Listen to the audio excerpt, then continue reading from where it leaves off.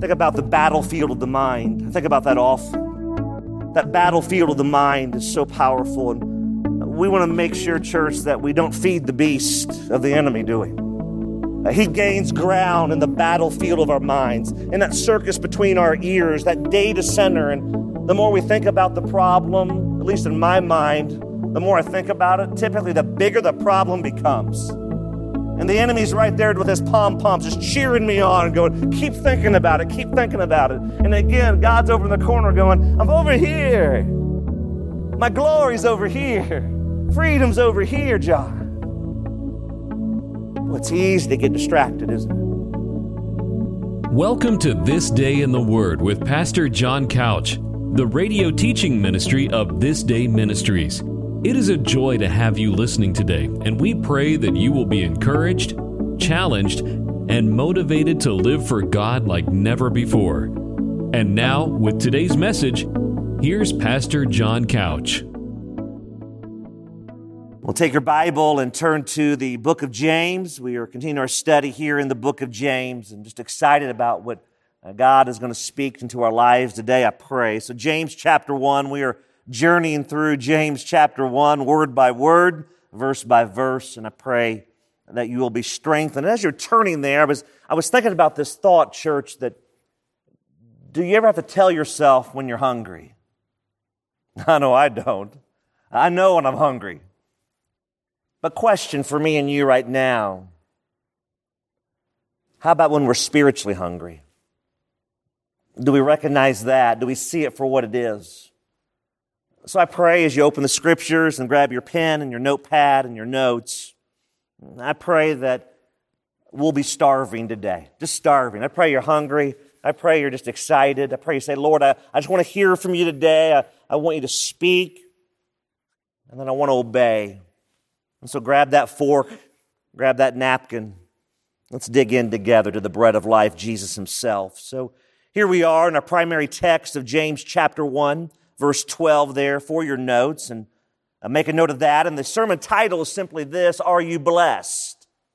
Ask that. Just ask that question, are you blessed? Am I blessed? This word blessed has so many definitions in our culture today, and I pray today we're going to see very clear from just one verse, James 1, verse 12, of what it really means to be blessed and what goes into that equation. So here in James 1:12, it says this: Blessed is the man who remains steadfast under trial. Don't miss that. For when he has stood the test, he will receive the crown of life, underline that for sure, which God has promised to those who love him. When you look at this verse and you dissect and analyze it, you're going to see that there are two rewards that are packed into this short verse. And right out of the gate, James says these words: Blessed is the man who remains steadfast under trial. So we got to backtrack for just a moment and remember where we've come from. So James out of the gate said, hey, I'm James. This is who I am. I'm a bondservant of the Lord. This is who I love, who I treasure. This is who I live for. I'm going to write to you of the dispersion, these Jews that were scattered. And oh, by the way, I want you to count it all joy because you are in trials. You're going to continue to go through trials. And that's just life in general, isn't it? That's just par for the course. Just because we come to know Jesus and give our lives to him doesn't mean that we no longer have struggles or trials or temptations. And so here he says in verse 12, from that context, blessed is the man who remains steadfast under trial. Blessed. Make a note of this in your notes, that word blessed simply means this: to be happy. It means to be happy, to be content, to be joyful. So do you see the theme? If we were to go back up in James from what we already read, that he said, count it all joy. And so now he's reminding again, he's saying, look, blessed is the man. Blessed is the man. Blessed is the woman. Blessed is the student. Blessed is the child. What? That remains steadfast under trial. You may be thinking, as I was, that when you hear the blessed and then a phrase, what do you think of often from Scripture? You think of the Sermon on the Mount. Matthew 5 through 7, and there's those blessed in there, if you will. Here James is speaking powerfully when he says, look, happy, fortunate are those who truly remain steadfast. You say, well, Do we have to do something here? Do we have to do something? Yes, we do. There's a condition here. It's right there in the text. It says, blessed is the man, the woman, who remains steadfast under, don't miss that by the way, under the trial. Blessed they are as they remain. And they're remaining and they're under. So picture church, they're under the trial, they're in the trial, and in the midst of the trial, there's a blessing. I know it's counterintuitive to the flesh, isn't it? Remaining steadfast. What does that mean? Well, think about it like this. Endures, perseveres. This enduring is not just surviving, by the way. How many times do you think about that? I'm enduring. What are we really saying? Man, I'm at my wit's end, right? I'm about ready to hit the done button. I don't know if I can do this any longer. Ever been there? I know I have. This is not what that means. This is an enduring. Don't miss this, church. That's looking towards the victory. It's an endurance that says, I'm going to look towards the victory. I'm going to see it out there, and I know it's there because I know my Redeemer lives. It's so important that we gravitate towards that and sense that because life's hard. It's really hard. It's so disappointing at times, and we don't understand often, God, why are you allowing this into my life? I don't get it. God, I'm serving you. I've laid everything on the altar, metaphorically. All my Isaacs are on the altar, and this is how you repay me. Hold fast. Be steadfast. Don't lose heart. God is good. In the midst of the struggle, He's there. I love this thought that blessed is the man who remains steadfast, who perseveres. Because when you're under that trial, don't miss this, it does weigh us down. But the trials, here we go. Here's the whole point of this. The trials are a test of our faith. Let me say that again. The trials, the temptations, are a test of our faith. You don't know how strong something is unless it's tested. You could sit in a chair, you could drive over a bridge, you could walk into a high-rise building. Prayerfully, it's been tested, amen? And that you're not the guinea pig. Prayerfully, it's been tested. The engineers have tested it with stress tests to know what weight it can bear. Our faith, that it's real, it's living, it's active, it's all about Christ coming into the life and taking over the life. And when Christ does that in your life and my life, here's what happens. We go through testing. It's just part of life. And it reveals our faith, not to the Lord, but to us. But then also not to us, but to others. A watching world that says, look, you profess to be a Christ follower, and I want to see how you react when you get that health report. You say you're a Christ follower. I want to see how you react when you lose that job. You say you're a Christ follower, but I want to see what happens when that marriage is imploding. See, it's a testing of our faith. That's why key number 1 is so important. I want you to write this down in your notes, church. Key number 1, here it is. Victory during the trials and temptations of life.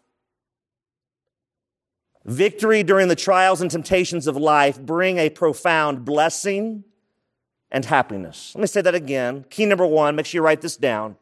Victory, don't miss that. So the victory's on the front end. We already know we've won, amen. We know the victory's been sealed. When Christ conquered sin and death and the grave is forever empty, we know we have the victory. So the victory during the trials and temptations of life they produce, they're working, they're doing something. What a profound blessing and that happiness.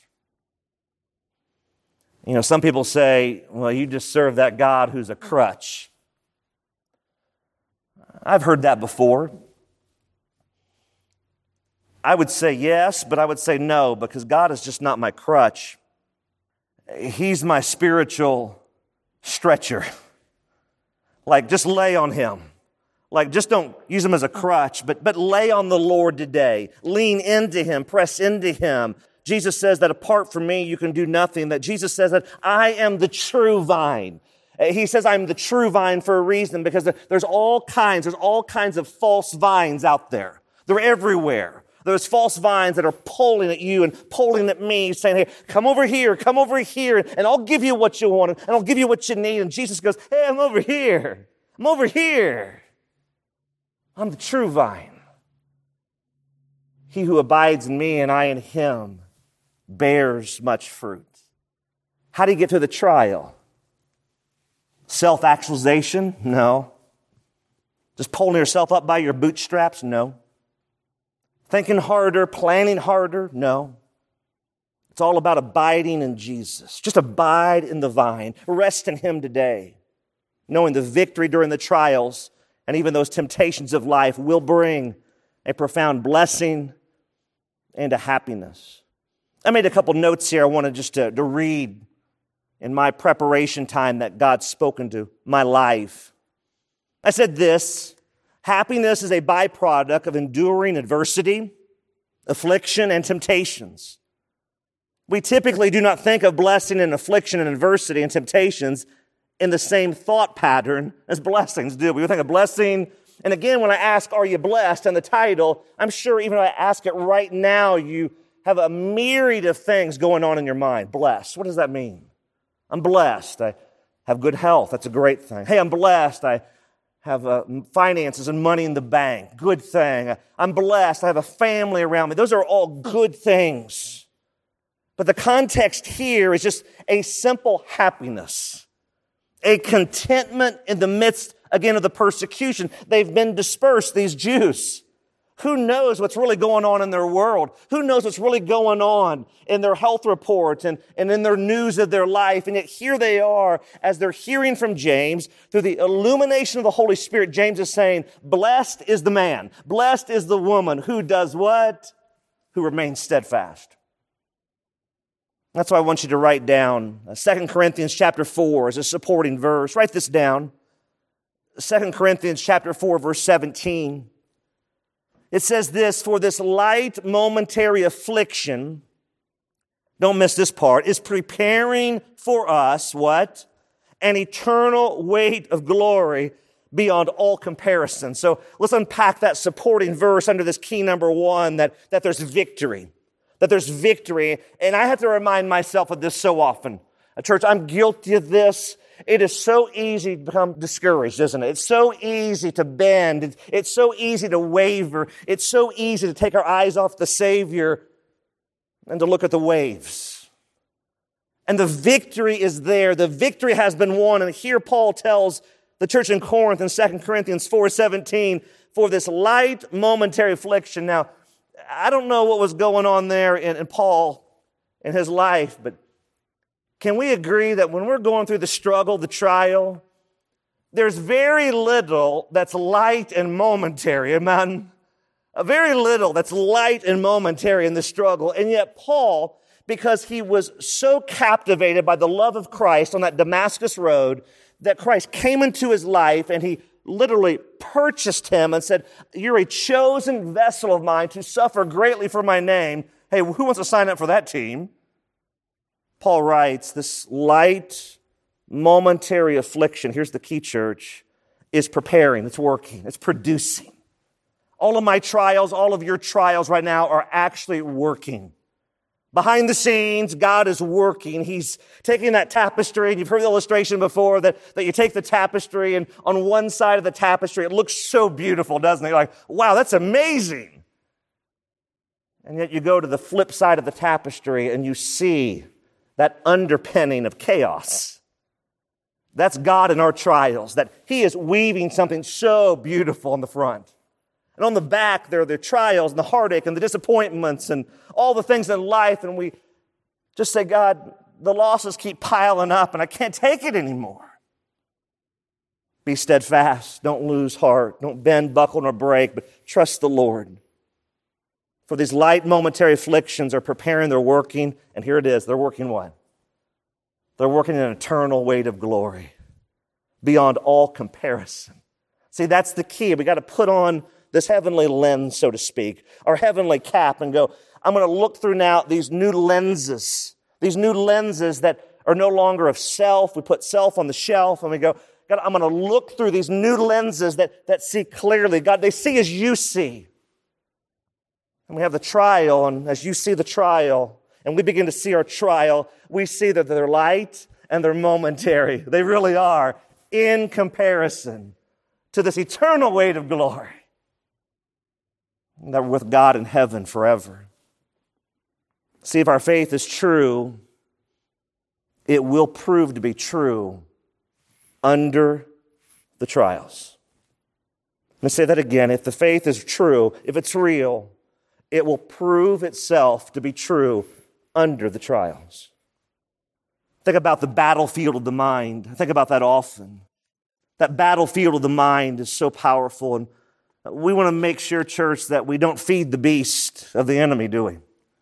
He gains ground in the battlefield of our minds, in that circus between our ears, that data center. And the more we think about the problem, at least in my mind, the more I think about it, typically the bigger the problem becomes.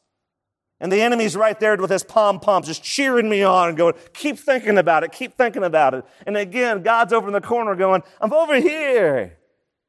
My glory's over here. Freedom's over here, John. Well, it's easy to get distracted, isn't it?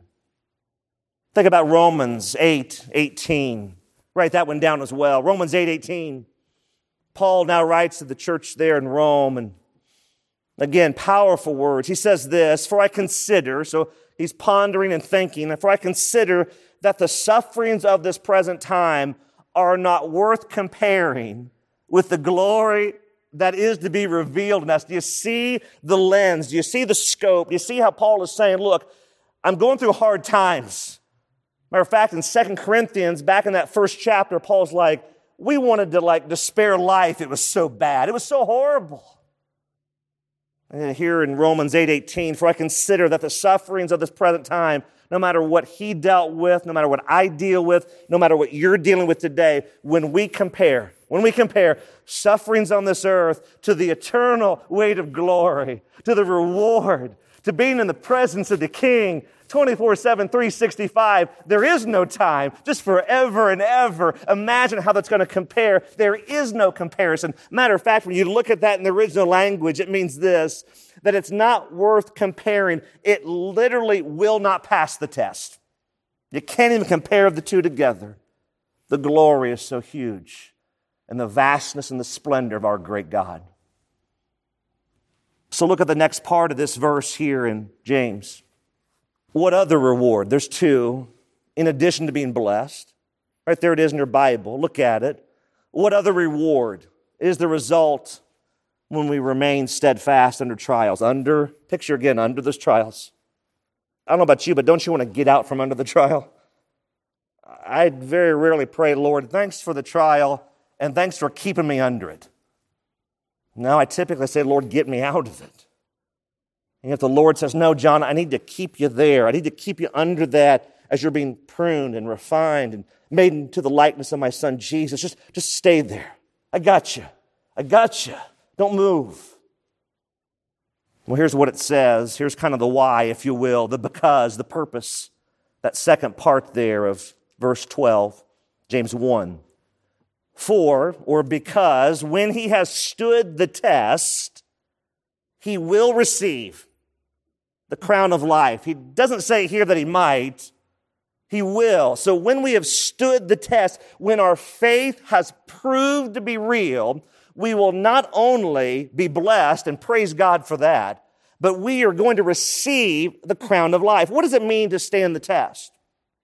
Well, here it is in your Bible. It means this, to be approved, to be tried, to be true. Think about that trial, when the trial is complete and you've passed the test. You guys remember going to school? I'm assuming you went to school and you took those things called tests. Do you remember? And maybe you can right now. Maybe even right now you're thinking of those anxious thoughts you used to have taking a test. You stayed up all night, or maybe you were like me and you crammed in the car on the way to school. You passed that test prayerfully, and wasn't that a joyous occasion? Boy, your palms were sweaty. You're like, oh no, I got to take this test. What's going to be on there that I know I didn't study? And you took the test, and by some miracle of the Lord, You passed. The papers were handed back, and you looked at the grade and said, phew. But you passed. There was just something about that, wasn't there? Just great relief. You're just like, man, this is amazing.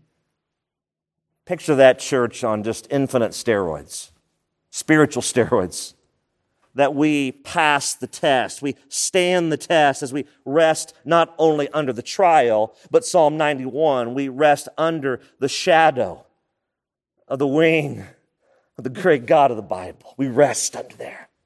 While we're under the trial, we're also resting under the wing of God Almighty, and we're under it, and He's covering under His pavilion, under His goodness and His grace and His mercy. We're resting. That's what our great God does, and that we will receive, we will take hold of. I love that in the Greek. I'm going to read that again. Look at that in your Bible. Look for a moment. For or because, when He has stood the test, when He's approved, when He's tried, when He's true, He will take hold of. I love this. It's one thing to receive something. It's a whole nother thing to take hold of it.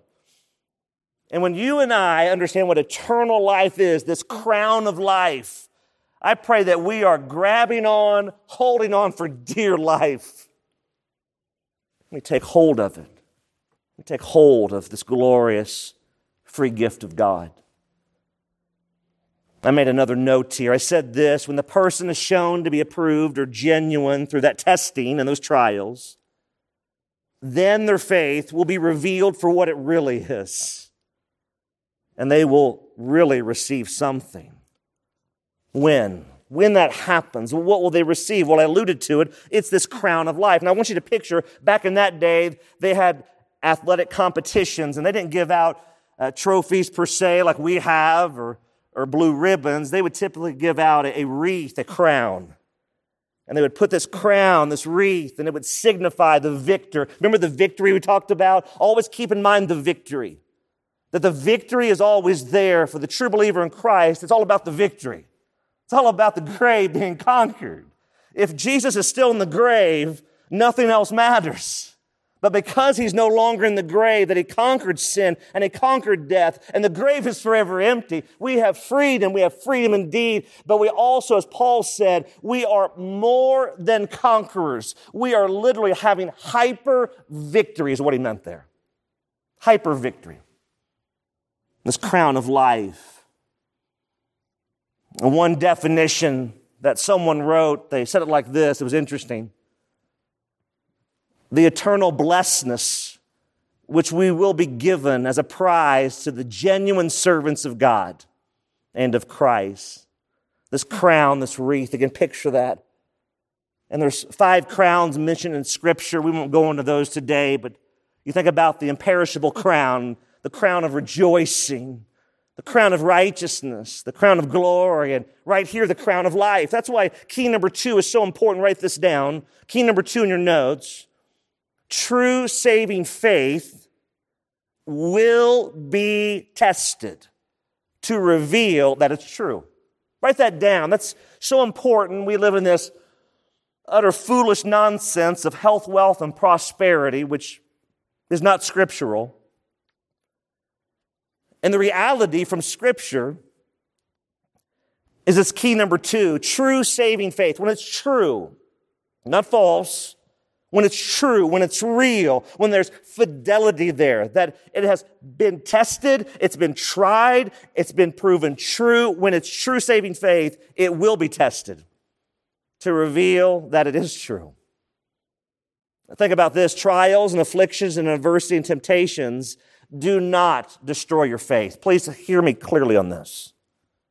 The trials and the temptations and the adversity that you and I go through in this broken earthly life, they do not destroy faith.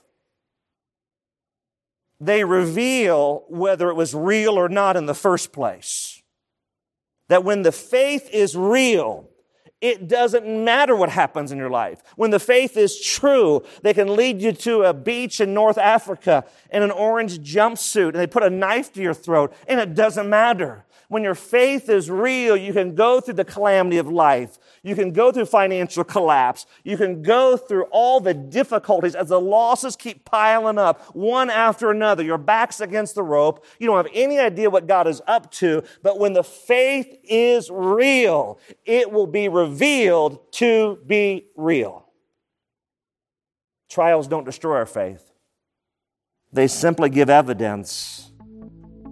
Was the faith real in the first place?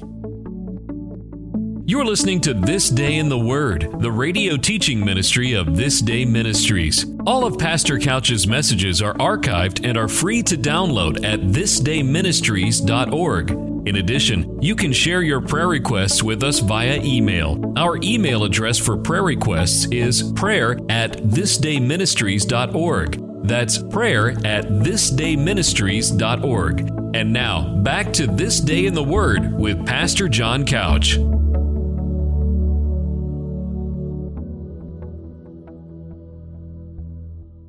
That's why Deuteronomy, write this down. I'm going to give you several verses here to support this thought of key number 2. First one here is Deuteronomy chapter 8, verse 2. Deuteronomy chapter 8, verse 2. Anyone else struggle with spelling Deuteronomy?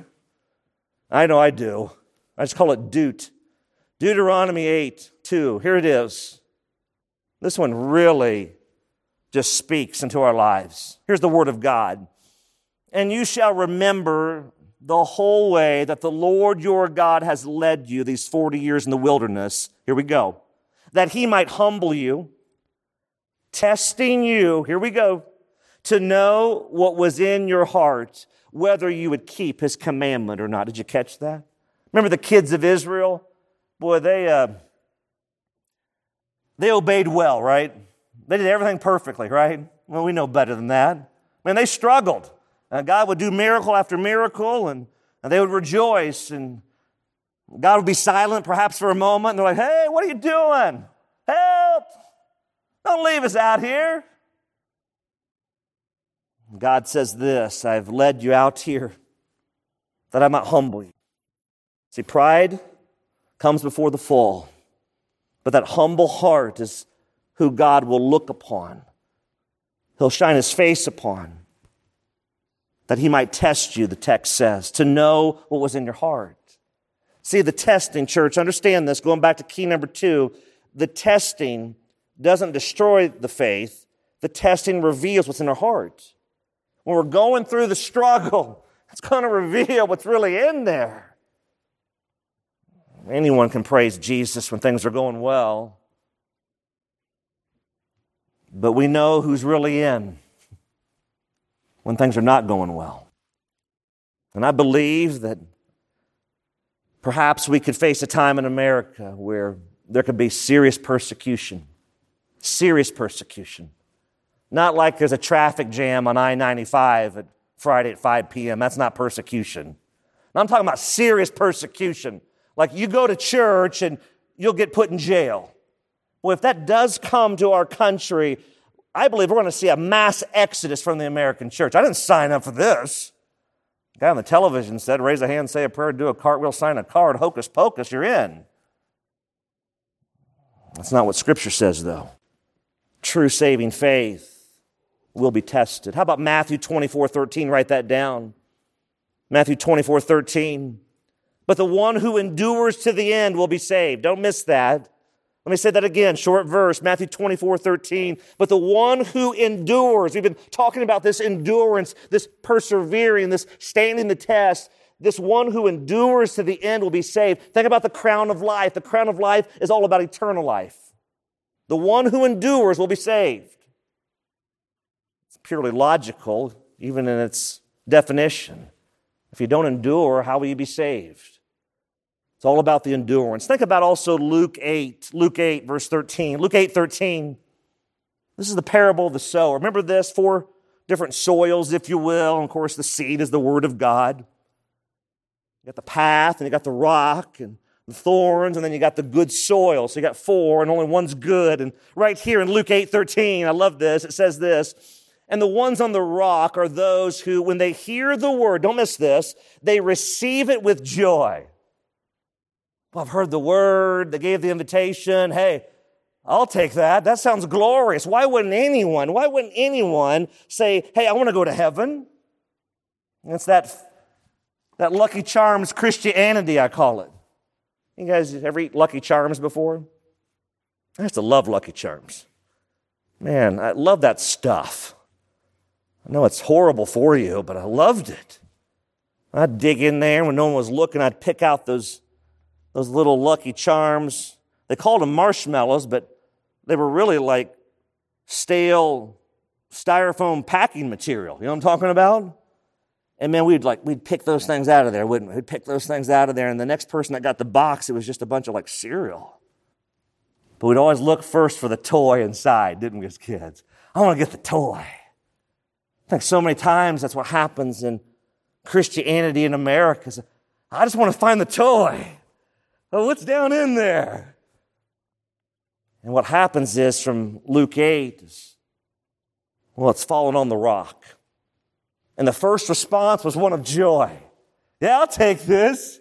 I'll take this free ride to heaven, sure. But it's fallen on the rock. And what happens? When they hear the word, they receive it with joy. But these have no root. They believe for a while, for a season. Here we go, church. Don't miss this. And in the time of testing, in the time of trials, they fall away. That phrase, fall away, in the original means this, to stand apart from God. So, hey, I'll take this gift. Yeah, sure. Why wouldn't I do this? Wait a minute. Trials, testing? I didn't sign up for this. I'm out of here. When they fall away, they wander from the truth. The Lucky Charms, Christianity, all the marshmallows are gone. When they wander away as they stand apart from God. How about lastly under this supporting verse, Revelation chapter 2. Revelation chapter 2, write this down. Revelation 2, 9 through 11. This is to the church in Smyrna. And if you remember, there's 7 churches and only 2 are honoring to the Lord. So you got about a 28.5% completion percentage. That will get you fired from the NFL and pumping gas in a heartbeat. And there were 2 that were good. You had Philadelphia, the faithful church, and then you had Smyrna there, the persecuted church. And this is what is said here in Revelation 2, 9 through 11. I know your tribulation. Sounds familiar, doesn't it? We've been talking about this. Your testing, your trials, and your poverty. But you are rich. And the slander of those who say that they are Jews and are not, but are really a synagogue of Satan. Wow, it's a powerful visual. Verse 10, do not fear what you are about to suffer. Behold, the devil is about to throw some of you into prison. Sounds interesting. Why? Here we go. That you may be tested. And for 10 days you will have trials, tribulation. Be faithful unto death, and I will give you, here we go, church, the crown of life, eternal glory, salvation. He who has an ear, let him hear what the Spirit, capital S, says to the churches. The one who conquers will not be hurt by the second death. Did you catch that? For the one who conquers, for the one who has the crown of life, eternal life, the second death doesn't matter because we won't have a second death. We may die a first death here on this earth, but we will never die again when we've given our life to Christ. You see how James shows it so clearly right here? When he stood the test, he will receive. When he's persevered and endured in this life, he will receive, he will latch on to, he will take hold of, he will take root of. Salvation, this crown of life. Matthew Henry, the old commentator, said it like this: the tried Christian shall be crowned one, and the crown he shall wear will be a crown of life. It will be life and bliss to him, and it will last forever. We only bear the cross for a while, don't miss that. But we shall wear the crown to eternity, amen? We only bear the cross for a while, but we'll wear the crown of life, eternal life, into and forever throughout eternity. So how about the last part of our verse? Here it is. We've looked at the two rewards, happiness and the crown of life. How do we get there? Well, we've talked about being steadfast, but what's this last part of verse 12 of James 1 say? Here's what it says in my Bible, which God has promised, don't miss that, underline that, to those who love Him. God, theos. We talk about theology, the doctrine of God. We talk about meology, the doctrine of self. We want to get out of meology and get into theology. God, again, is just not some divine butler, some personal assistant, some cosmic Santa Claus, some genie in the bottle, some spiritual vending machine that we just call up at a moment's notice and chop, chop, chop. Here we go, beck and call, bring us fluffier towels and put mints on our pillow. And that's not what Jesus is for. He's promised, God has right here in this verse. God has promised. It means this, to commit with fidelity. And when God promises, He doesn't promise like you and I do. Ever broken a promise before? I have. I'm not always faithful. But God is ever faithful. The Word says this, that even when we are faithless, God is ever faithful. Cling to that, church, which God has promised to those who love Him. What's it mean to love? Love has all kinds of definitions in our culture, doesn't it? Love could be you truly love someone, you care for them. You could say, I love chocolate chip cookies.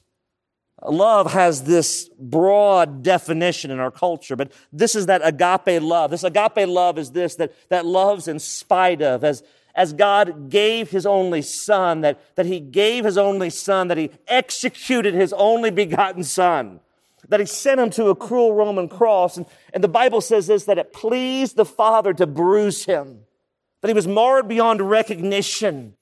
And He did it because He loves. He loves so vastly, so deeply. We cannot truly understand in our finite minds. He loves. Oh, how He loves us, the song says. Oh, how He loves us as the blood ran red. We're to love Him back. And one of the primary ways we love is through obedience. That's why key number 3, your last key, simply says this. As we give God our lives, expressed through love to Him, and we endure to the end, we will receive the promise of eternal life. Let me say key number 3 again. Here it is. As we give God our lives, don't miss that. We said that a lot around here. We give Him our lives. No strings attached, no fine print of the contract. We just slide over the blank sheet of the paper of our life to God and say, God, here's my life. You take it. You fill in the details. And as we slide that across the table, so to speak, to God, here's what happens. There's that transfer of ownership. We say, God, my life is no longer my own. I just give you my hopes and my dreams and my plans. I just give it to you, God, and say, you take it. That's a love. That's a love where you just turn everything over.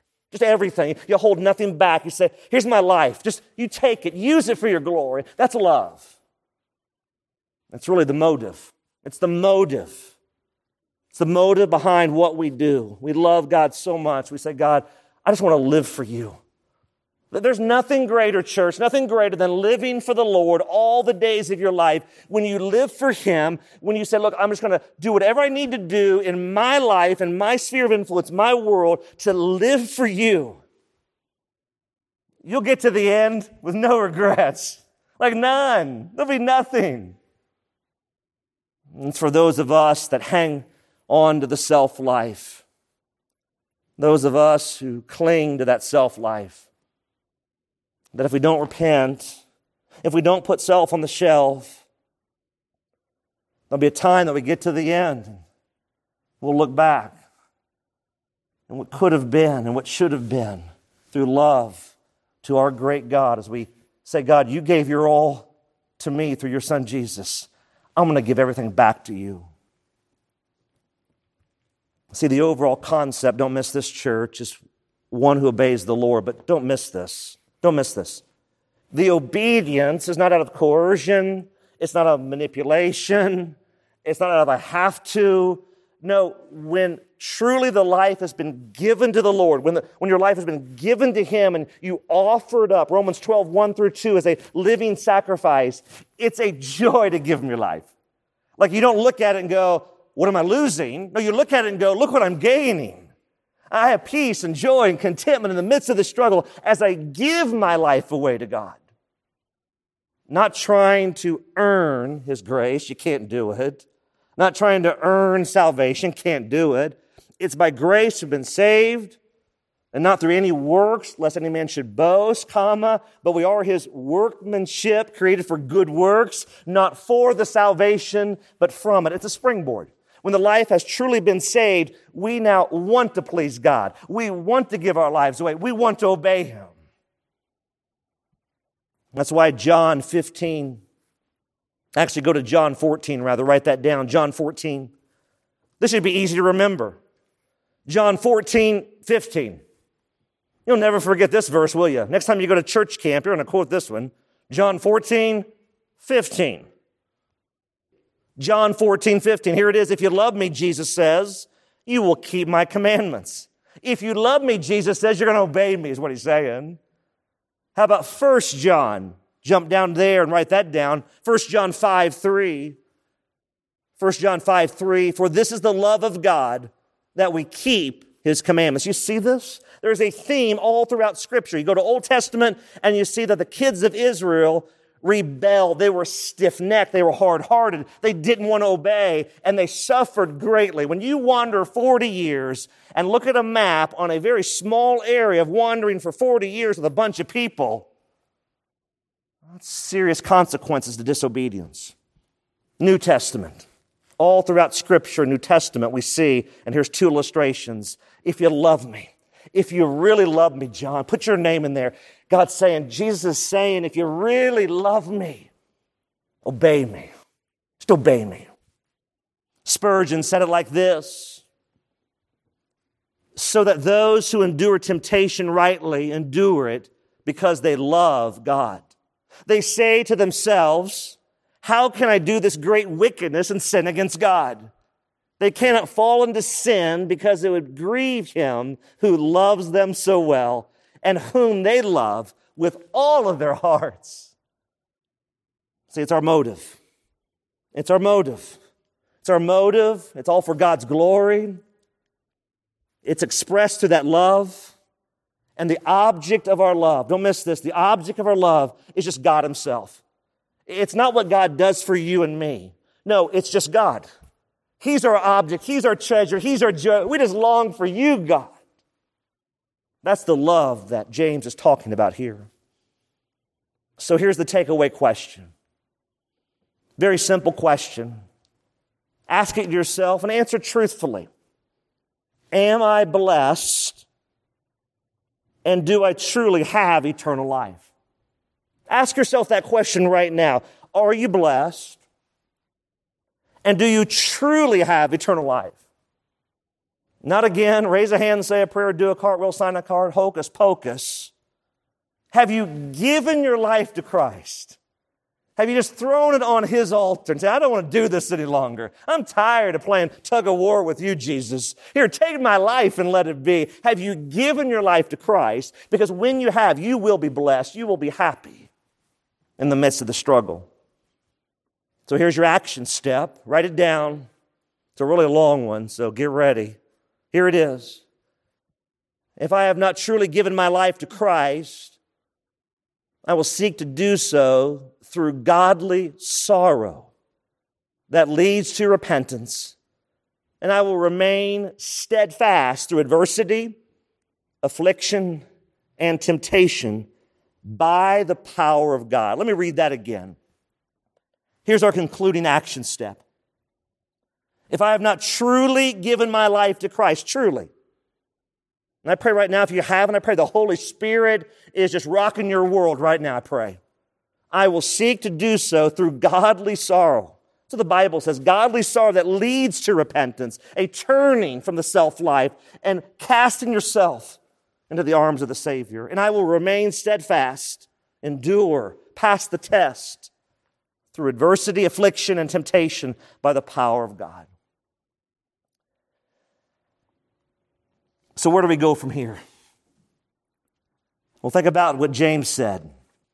Blessed is the man who remains steadfast under trial, for when he has stood the test, he will receive the crown of life which God has promised to those who love him. Don't waste. Don't negate anything you're going through right now that's of heartache and pain. And I know that sounds bizarre in the flesh. When we say don't run from pain, but actually embrace it, I know that sounds absolutely just strange. But let me give you an illustration. When I purchased a few years ago an engagement ring for my wife, I can remember walking into the jeweler. I remember right now, I can picture it in my mind's eye that I walked into the jewelry store, and as I walked into that store, of course, I'm looking and didn't have a whole lot of money. So I'm kind of perusing, trying to act like you know what you're doing. You know what I'm talking about. Trying to kind of, I'm looking at the big diamonds, but realizing, wow, that's going to be bad. So I'm kind of going over to my section of the jewelry store, and I kind of found something that was in my price range. And I'll never forget what happened next. The attendant came out, and he said, hey, you looking for a ring? I said, yeah. Looking to get engaged. I said, oh, that's cool. Congratulations. I said, thank you. And he pulled out the ring. I'll never forget this. And he didn't take the ring and just hold it up in the air and say, hey, what do you think about that? He didn't take the ring and just lay it on the counter on that clear top and, hey, what do you think about that? He didn't just leave it there in that clear case and say, oh, there it is. What do you think? No, this is what he did. He pulled out from under the counter a black velour velvet mat. Never forget this. And he laid it down, and he was so good at what he did because he made sure it was smooth. All the wrinkles were out. And he took that diamond ring, I'll never forget this as long as I live, and he laid it on the black background. And when he put it on the black background, the diamond came to life. It almost just jumped off the counter. It glistened. I could see the sparkles all over the room, it seemed like it, as it was on the black background.